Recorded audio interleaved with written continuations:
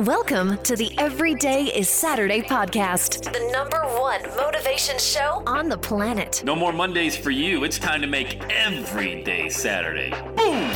This is the podcast where we help you to accept who you are, not where you are. On the roller coaster of life, you know we only sit in the front seat, champion. So make sure you are fastened and tight. Let's go! Tired of feeling run down all the time during the week? We can help you make every day feel like it's a Saturday. Let's go. Pack your bags. It's time to leave Averageville. Introducing the man who thinks abnormal stands for above normal. When you're on fire, people will travel from miles around to watch you burn, baby. We are fired up. The host of the Everyday is Saturday show, Sam Crowley.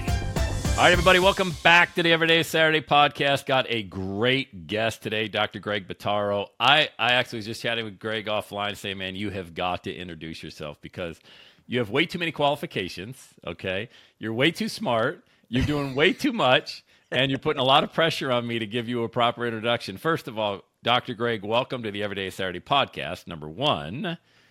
And then, thank you. Secondly, tell us a little bit about yourself, what you currently do, a little bit about your path. I mean, just kind of bring people up to speed on who Dr. Greg is and what you do. Sure, yeah. I mean, it's kind of all over the place. So what I do now, especially, I definitely am almost doing too much. I'm really grateful for the opportunity to be here with you, and very entrepreneurial in a lot of the pursuits that I've engaged in. I'm a psychologist.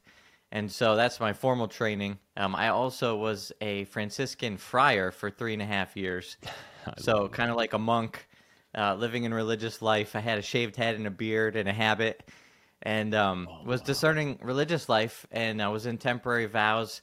Then really kind of felt God calling me to end up ultimately married. So I left the friars. I went and got my doctorate. And it was my last year of my doctoral studies. I met my wife. And so in 2012, I started a practice in Manhattan, and I got married that year. And since then, I've grown a giant practice with a bunch of new things that we started, some innovative ways to accompany people, especially getting through COVID. And I've also managed to have 7 kids in the meantime. So I got 7 under 9, and pretty amazing life. 7 kids under 9, man. I have 4 daughters, 22, 18, 17, and 8, and I'll share with you. I know a lot of the audience probably knows the story. Our 8-year-old was born at 1 pound, and, my wife delivered her at 24 weeks, and we were told, hang out for a couple hours. This was since I live in Cincinnati, so Cincinnati Children's Hospital, hang around for a couple hours. You probably won't make it. And so this is a great place to start. A faith that's never been tested can't be trusted, Yeah. And, we gave it all to God. And I remember she made it through that first night, and I remember driving home from Cincinnati Children's because I had 3 daughters at home as well. So you have homework, bath, lacrosse, like they are, plugged into what's going on. This is a pretty serious situation, but life has to go on as well. And I remember driving up I-71, and I just said, God, I got nothing. I got nothing. There's nothing I can do but pray, And when I think about the power of faith and what it's done in my life, I'm curious. I mean, just in the resume that you just talked about there, I mean, everything that you've done in your personal and professional life. Can you talk about, let's just start right there, the power of faith, and do you activate it? Do you just rely on it? Do you call on God? Is God, I've got my thoughts on this. I would love your thoughts on how faith can work and should work in the everyday lives of people. Yeah, I mean, it's a great question. I think, faith is ultimately a gift, and I can't really say too much to sort of how it happened in the first place, because I'm an overthinker. I'm an overdoer. I analyze everything. Like, my personality is not necessarily set up for the kind of faith that I have.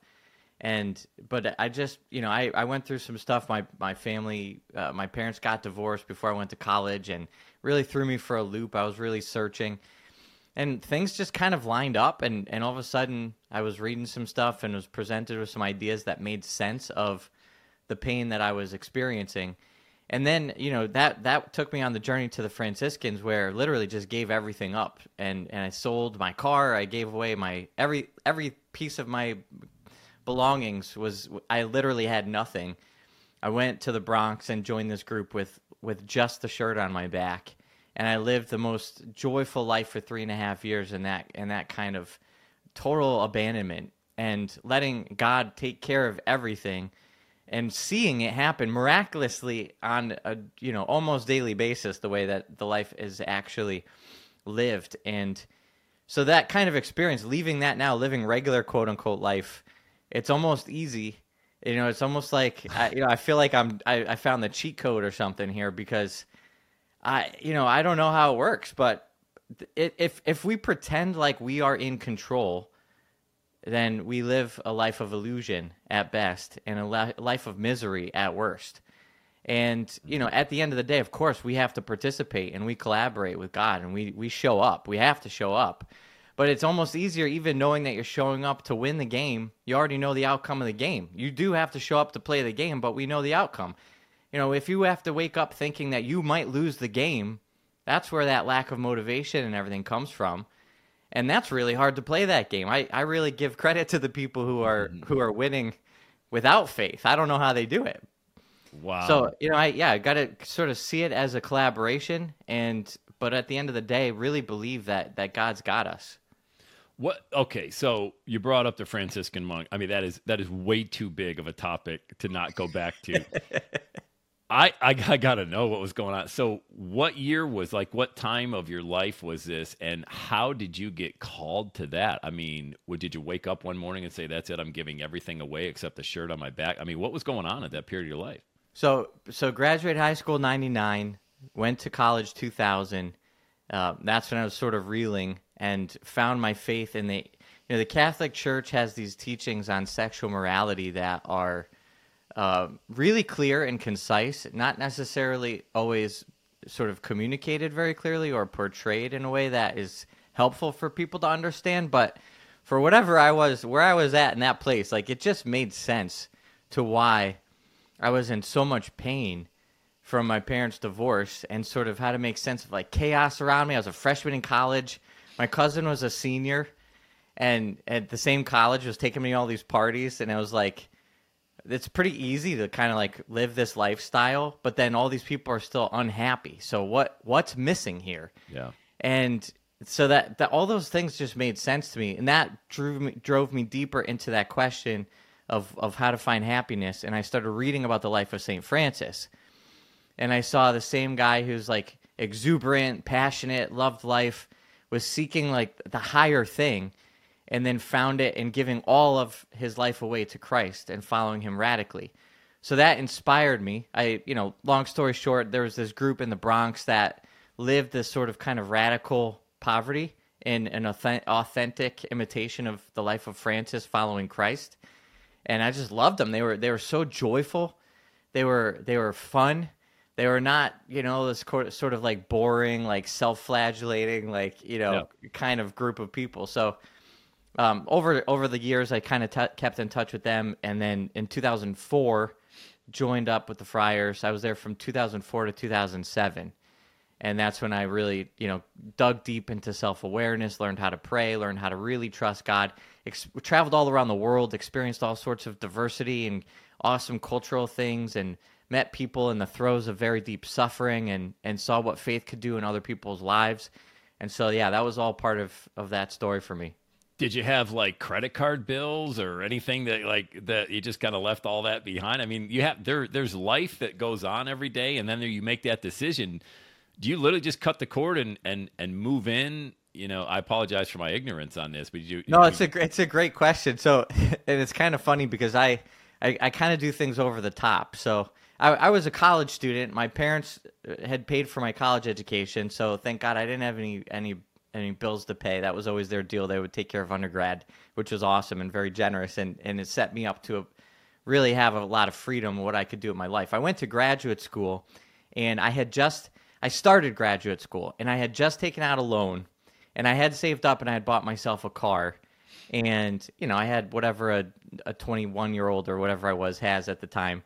Yep. And and then I really felt this call. I had wrestled back and forth with it through college. I dated. When I had a girlfriend, I was like, I think I'm going to be married. When I broke up or didn't have a girlfriend, I was like, the Franciscans are calling. I was always back and forth. But then, I was really like, all right, I've been thinking about this for 5 years. Time to get serious. And it's something in me. I made a decision at that point. And then I just gave it all away. I sold the car, literally took the check, sent it to somebody I knew in Haiti. I was like, go buy some food for some people. And gave my brothers all my clothes, at the time CDs, had stuff that I just literally gave it all away. I showed up in the Bronx, and come to find out in the sort of intro weeks, onboarding weeks for the Franciscan life, that there's a slower process by which you're actually supposed to give things away. So I was like, what did you guys do when you sold all your stuff? And they looked at me like I had 3 heads. They're like, you sold all your stuff already? Oh my like God. You're not even supposed to close bank accounts till like 1 year in. You make temporary vows, and there's all these stages. Yeah. And they're reasonable about it. Here I am, this young kid. I was very unreasonable, but that's how I went in, and that's how I took it. I took it that seriously. It's like, is it a shave your head, wear a robe type thing for 3 years, or was it? Was that part of the plan as well? Yeah, that's part of the plan. So yeah, you have a habit. So you wear a like a long sort of cloak. That it's like Friar Tuck. He's got the habit with the hood and the rope around the waist. It's called a cincture. And that's for simplicity's sake, so you don't have to worry about a bunch of clothes and everything else. They have fabric that's donated, and then they have somebody who knows how to sew, and they make the habits. And hey, shave your head, and it's for simplicity, and grow the beard out a little bit for austerity. And it's just everything has a lot of deep meaning, and it's a life of real simplicity but deep joy and faith. Wow, that's amazing, man. I'm talking to Dr. Greg Bottaro here. This is so fascinating for me. I know the audience is just getting a ton of value out of the first 10 minutes of this as well. So Dr. Greg is a psychologist, and he integrates Catholicism with psychology, specializing in mental health services and resources. It's also you have a podcast as well, right? Is it the Being Human podcast? Yep, that's right. Yep. Yep. We're looking at some of those same issues. So how would you describe what you do right now, like an average day in the life of Dr. Greg? What's an average day in your life look right now from a business perspective? Yeah, so grew a group practice. Then we took it online, started doing virtual therapy, and then I developed a new model of accompaniment altogether. I call it mentorship, and that was through experiencing actually business coaching. We use the app called Voxer in my business coaching mastermind that I'm a part of. And I was really frustrated with the lack of connection with my patients. And I was like, all right, I'm doing this from a Christian perspective. Like, I want to walk with people the way Jesus walks with people, but I'm doing it in 45 minutes once a week. Meanwhile, my business coach is like more a part of my life than I'm a part of my patients' lives. So before COVID, I took this step back and really sort of looked at this and just was inspired to put the two together. And I was like, what if I walk with my patients the way that my coaches walk with me? So we bring the psychological expertise into the engagement, but use the modalities with the technology that we actually have available to us. So then we created this new model called mentorship, so put that into practice with 15 other therapists that I had working for me to amazing effect. And now we've turned it into a certification program. We're actually teaching other people how to use our principles of integration. So what does it mean to have a Christian understanding of a person? Yeah. How do we help people? And then also learning new modalities to be able to walk with people. So I'm coming around now after about 2 years of creating a certification program. Just wrapping up my 4th quarter of content that I've been recording, and we launched it last October. And so after this content is actually created, the next step is going to be more sort of networking and marketing and bringing that out to the world. Yeah. So with Catholicism, why blend Catholicism with psychology? That's a great question. So, and from my side of the story, I started from the Catholicism part of it and sort of ended up in the psychology, because I went from being a friar to needing a job that was going to pay the bills, because I then felt like I was, called to be married. So it made the most sense to me from the Catholic side of it. It's like, I want to help people. I want to live my life for other people. So if I'm going to be in the world and I need to get paid and sustain a family, psychology sort of stood out to me because it's the way to really walk with and work with people. Then I got into the field and I was like, wait a minute, nobody knows what they're talking about here in this field of psychology. Yeah. And there's all these competing theories. I mean, you spend hours upon hours upon hours just learning what other individuals hypothesized about the person. And they're competing theories and they're all in conflict with each other.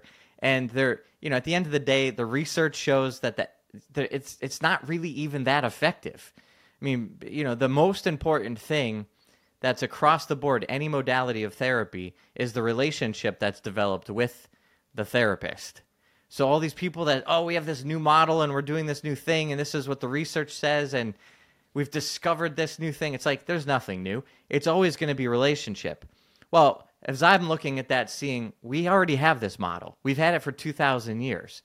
And in the church, we've got a philosophy of the person fleshed out in the most articulate and brilliant manner that if anybody would just look, we already have these answers.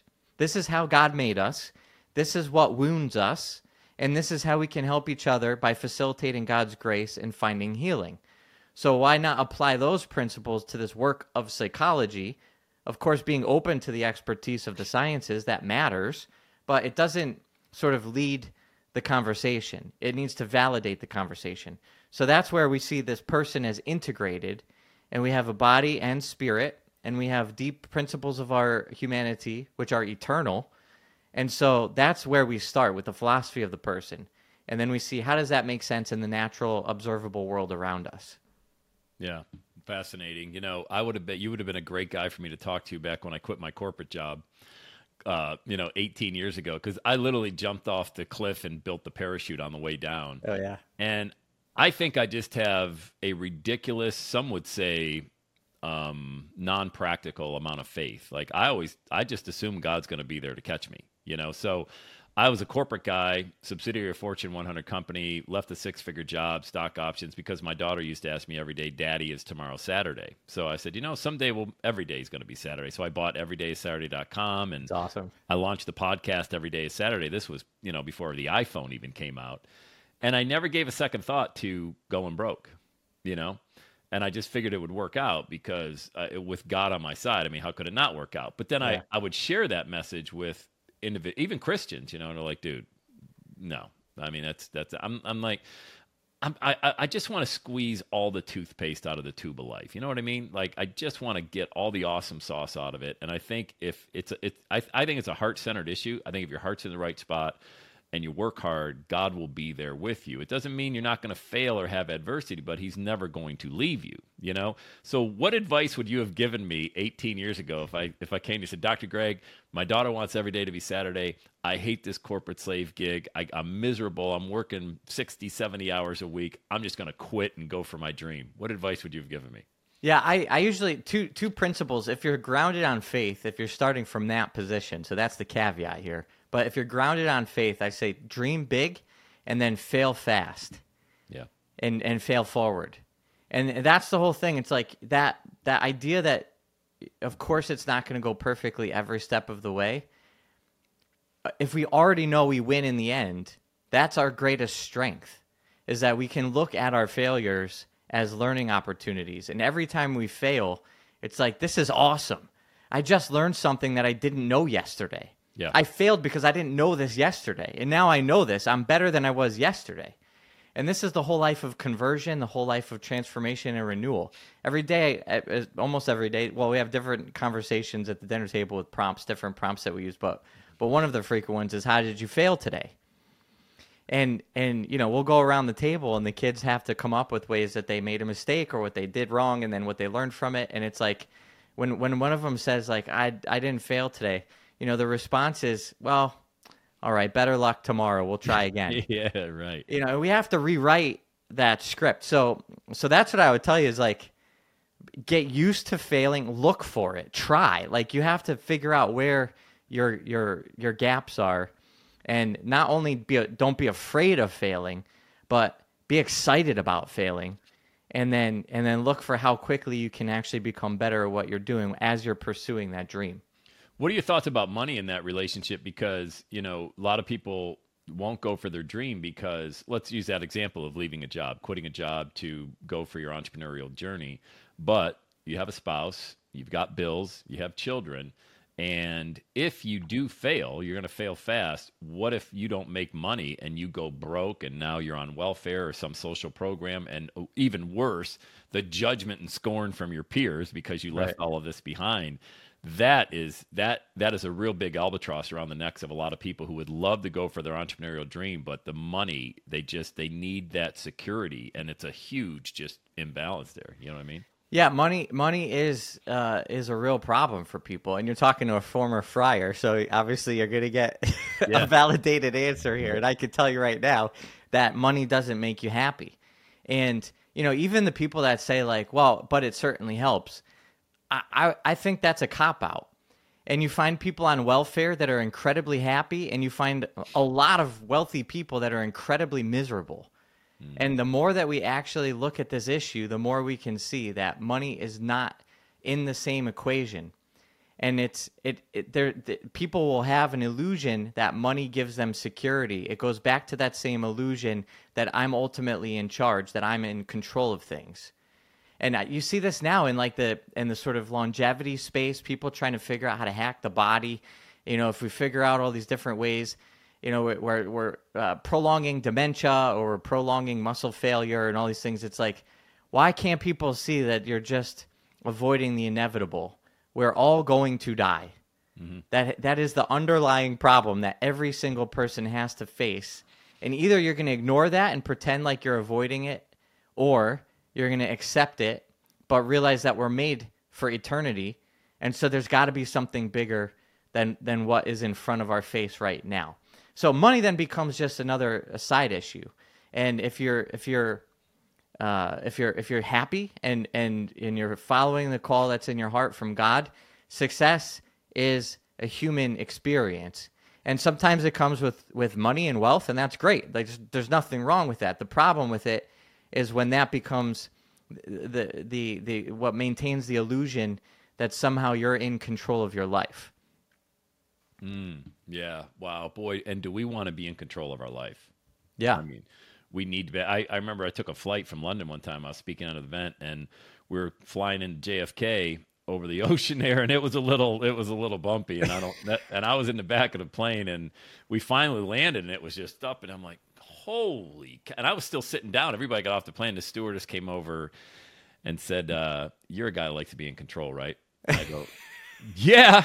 She goes, you're not in control on this airplane, okay? And by the way, that was the co-pilot that was practicing landings over the ocean. I'm like, oh my God, of all the times you got the guy practicing, it's got to be the time I'm on the flight.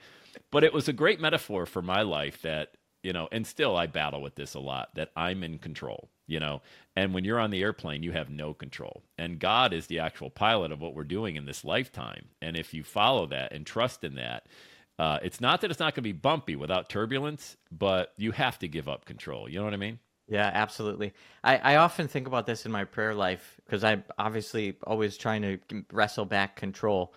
And, for me, I have experiences where certain kinds of physicians, I can sort of put myself in their care, and I just really trust that they know what they're doing. And there's a part of me that turns off. That whole self-sufficiency, I need to be in control part will kind of turn off. And experiencing it in those engagements gives me a sort of great context to bring to prayer. And I pray that I can have that same trust in God in those hairy times when it's other things like, is this new project going to work out? Is this move going to work out? Is this hire or this fire going to work out? Or all these other things that we have to deal with in business and daily life. It's like you're still not in control any more than you would be under the knife of a surgeon. It's an illusion. So to bring ourselves into that space mentally, psychologically, also, by the way, it turns out to be really psychologically healthy to be able to do that. And it unlocks all sorts of creative capacities in our mind.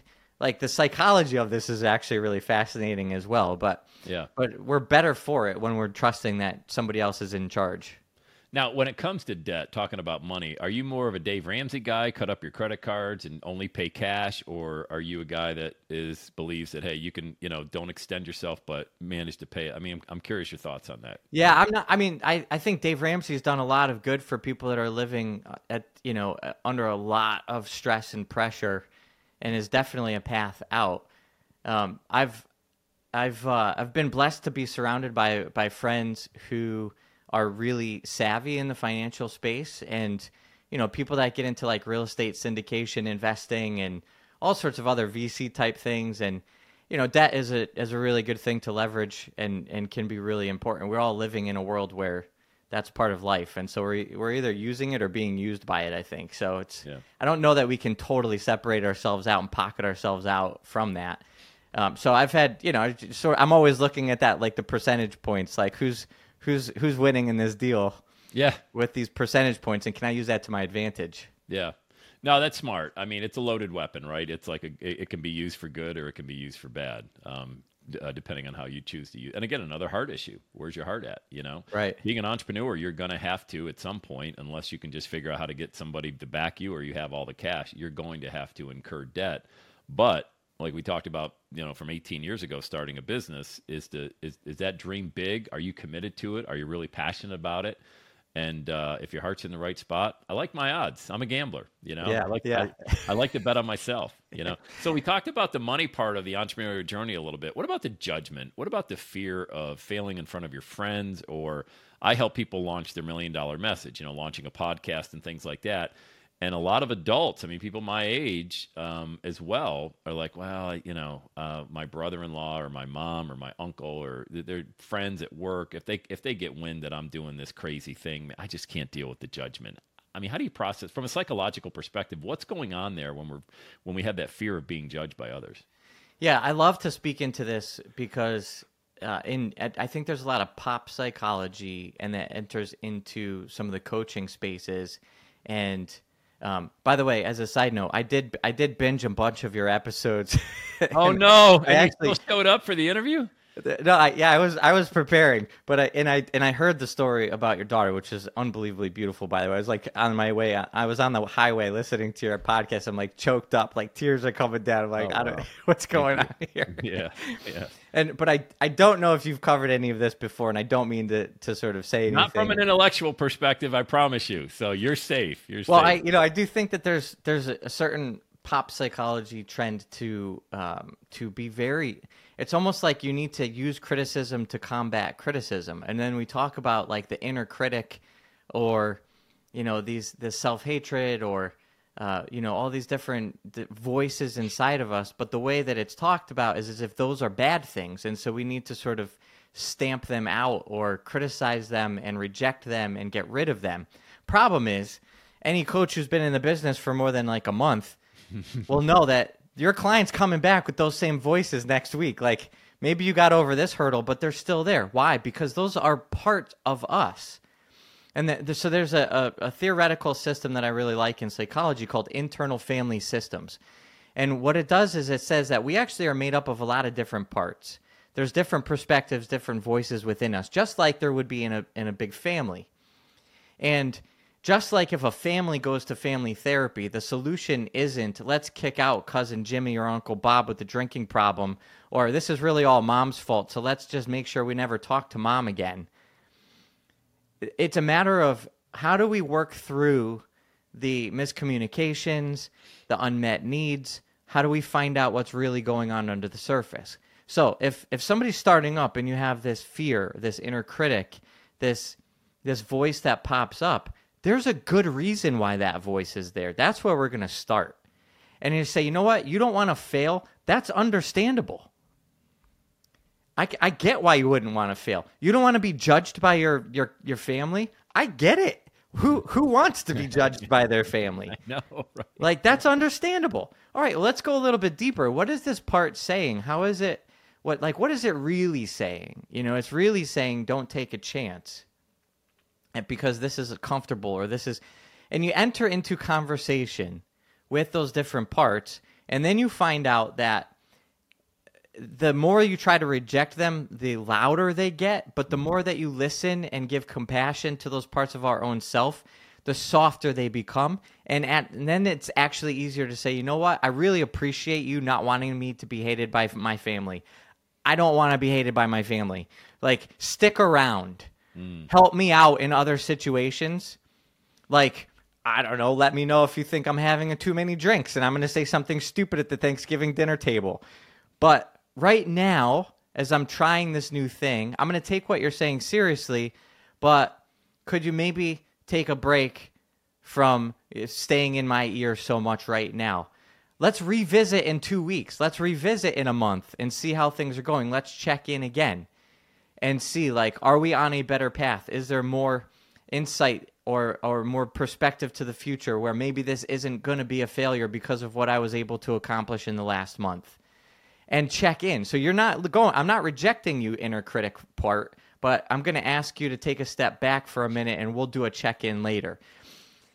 Interestingly enough, that kind of self-talk and doing journaling or reflection or meditation in that kind of way is unbelievably powerful. And when that voice actually steps aside, we have other voices that show up. Little kid parts of us, really excited, creative, naive parts of us that are just ready to take the world by the horns and just do something amazing. And if you let that critic part kind of step aside, all of a sudden it's like, wait a minute, I have all these new ideas. Where were these ideas yesterday? I can't believe I saw the solution now to that thing I thought it was a problem. And your mind is off to the races with new wonderful things. Yeah. Boy, that's powerful too. I got to implement this in my golf game. Because that's the real serious work that I do, Greg, is I was in a tournament this weekend at our club, and I did talk to God on the way there, and I'm like, God, just let me hit a good tee shot off the first tee. Everybody's watching. Everything's going on, and of course I shanked one over to the right. And well, it's understandable why you didn't want to do that. That part has a place. but I'm so incredibly shallow. I mean, I'm as transparent as a glass of water. Well, let me tell you something. You're not as shallow as I am, because I'll admit this right now publicly. It's one of my greatest life failures. Yeah. Is that I stopped playing golf because I was so unable to get a handle on the mindset part of it. Oh. And I've never tried to go back to it again. You talk about wanting to be in control. I mean, it is a you against you mindset for 18 holes, man. And it's crazy. And it keeps me coming back. It's like, I don't know why I'm wired that way, but it's so when you think about that, so I wake up every morning, and my wife and I been married 25 years, and the quiet time for us is about 5:30 in the morning, because with 4 kids and 3 of them living at home right now, it gets a little crazy once 8 o'clock comes, and you got 7, so and we try to have real good conversation that we can't normally have throughout the week. And even before she wakes up, I get up, I start the coffee, I'll talk to God. I talk to God in the car, I talk to God on the treadmill, I talk to God in the morning. Best conversations I have with him are in the morning, and I feel like it just starts my day the right way. And I'm not here to teach a class on how to have a conversation with God, but my point being is that anybody can have a conversation with God at any time. It doesn't need to be inside of a church, doesn't need to be, anything formal. And I think we miss that a lot, of just having him present. So another thing I talked about on my podcast more than a few times is how unbelievably powerful it is to have the Holy Spirit inside of you, know? And I was in a small group, and I think it's a great idea to be around a bunch of 80-year-olds, because that's our small group, and they have such wisdom and such perspective, and they never talk about money or how big their house is or anything. They want relationships, And they said, man, how about when we get to heaven and everybody in the Old Testament's going to say, hey, what'd you guys do with the Holy Spirit? And we're like, what are you talking about? We didn't have the Holy Spirit. What'd you do with it? You had it inside of you your entire life. How'd you use it? And when it was posed to me that way, I was like, whoa, man, I'm really not. Talk about squeezing the tooth. I am not even touching that. The Holy Spirit. I want to talk about the Holy Spirit, because I just love all of that. And that, I think, is the embodiment of what really gets me juiced up, as well, is knowing that we all have Jesus inside of us. Oh, it's so powerful. It's so awesome. I mean, this is something that in the Catholic space, sometimes there's some sort of fear-mongering around evil spirits. And, there's a lot of stuff, and I think it's in the general Christian space as well, but we have, exorcists, and we have these books, An Exorcist Tells His Tale, and there's all these interviews with these exorcists, and they're telling you what to avoid, and make sure you're on guard against all these things. And yes, the spiritual battle is real, but we forget that evil spirits are creatures, and the Holy Spirit is God who created them. So it's not like a battle on a football field between good and evil. And so when we think about we could be possessed by an evil spirit, be careful, don't do this hand sign or whatever. It's like I ask every day to be possessed by the Holy Spirit.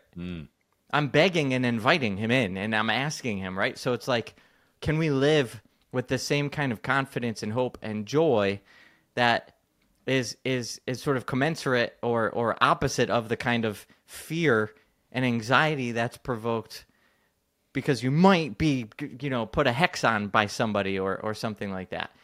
I mean, this is the whole world. This world is all a manifestation of God's love, and he created us to be a part of it with him, to enter deeply into that relationship with him, to be enlivened and invigorated with him as the animating spirit of our whole life. So there's nothing, we can't say enough about the Holy Spirit, but I think this is what people don't get, especially from a Christian perspective. It's really sad.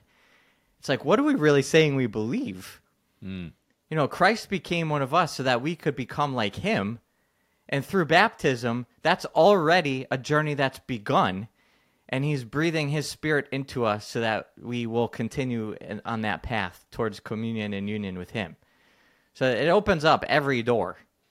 Yeah, it really does. Amen to all of that. I just think, we don't even realize it's like we've got this Ferrari that's sitting in the garage, and it's ready to go, and we're not even driving it. We're not even putting it into second gear, And or it's like having the Ferrari, and then it's like we feel like we think we're supposed to just push it up and down the street, or like you push it out into the driveway, and it's like there's gas for that thing.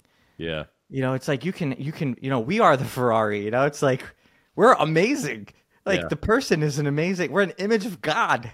That's incredible. But we have to be filled with the fuel that actually makes us run the way that he created us to run, and that's the Holy Spirit. Yeah. No, I love it, man. I love it. See, growing up Catholic, we didn't talk a lot about that. Now, I'm the youngest of 8 kids, by the way. So, awesome. Yeah, my mom raised 8 of us by herself, and in a small town back in Pennsylvania. But we always had to broker a deal with God through the priest. So we would go go to confession and the 10 Hail Marys and an Our Father. And so this has just been my journey. I would love your insight into this. So when we now attend a non-denominational church. I'm a Christian still. I was baptized Catholic. But I have now, I feel, a personal relationship with Christ. When I grew up Catholic, I was an altar boy and all of that as well. I didn't feel like I had a personal relationship with Christ because I had to go to the priest to ask forgiveness and then give me my penance to do. So where is that? So I don't even know if it's a question in there, but does that make sense how some Catholics, when they grow up, feel like I don't have a personal relationship? Can I have a personal relationship? I guess that's my question. Can you be a Catholic and have a personal relationship with Christ like non-denominational Christians who go directly to God to have a conversation as opposed to the priest? Yeah. So, first of all, let me just say, as somebody who can speak with some education on part of the church and its teachings, I would, first of all, just apologize that you had that experience, because that is a flatly wrong perspective of Catholic spirituality and theology. And it's really breaks my heart how many people are away from the church because of a misunderstanding of what the actual Catholic teachings are. And to sort of preempt the answer here, the role of the priest, one of the most important roles of the priest, is to teach the faith.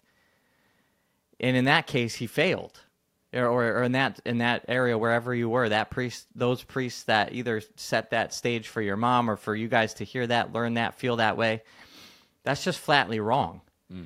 And I'd love to have deeper, further conversation with you, and even invite you to sort of, if you want to explore some of these things later on. Oh, we will, man. This isn't the last conversation you and I are having. Even personally, Yeah. it's just to kind of maybe see if that door is still open, because the teachings from the Catholic history of the faith and in the just the tradition as it's passed down have some of the most mind-blowingly beautiful teachings and descriptions of the personal relationship with God. And the heights of mystical theology have been written by Catholic saints and mystics. And so if we look at what we're actually all called to individually, it, I think, is far beyond even what, and I hear a lot of Protestant teaching and preaching, and I'm open to getting truth from all places, so I certainly see a lot of it. And I think a lot of it's stuck in the human experience, which is a great place to start. But I don't think it goes far enough into the mystical experience beyond the human. I think what the Catholic Church really misses is, like, we're not even starting at the human experience. Yeah. It's like these services are boring. Yeah. Like, nobody's excited or interested. And it's like, instead of saying, like, well, wow, maybe we could do a better job to catechize and teach why this would be so amazing. Instead, we just say, like, well, it's up to people. They should read more, pray more, do more, because then they'll be excited by this boring mass. Yeah. I mean, that's just horrible. So it's understandable to say, like, well, let's find a place where at least the human experience is being respected more. But there can be more than that, even, like, going beyond, starting from, but then going beyond the human experience. We enter into a mystical experience.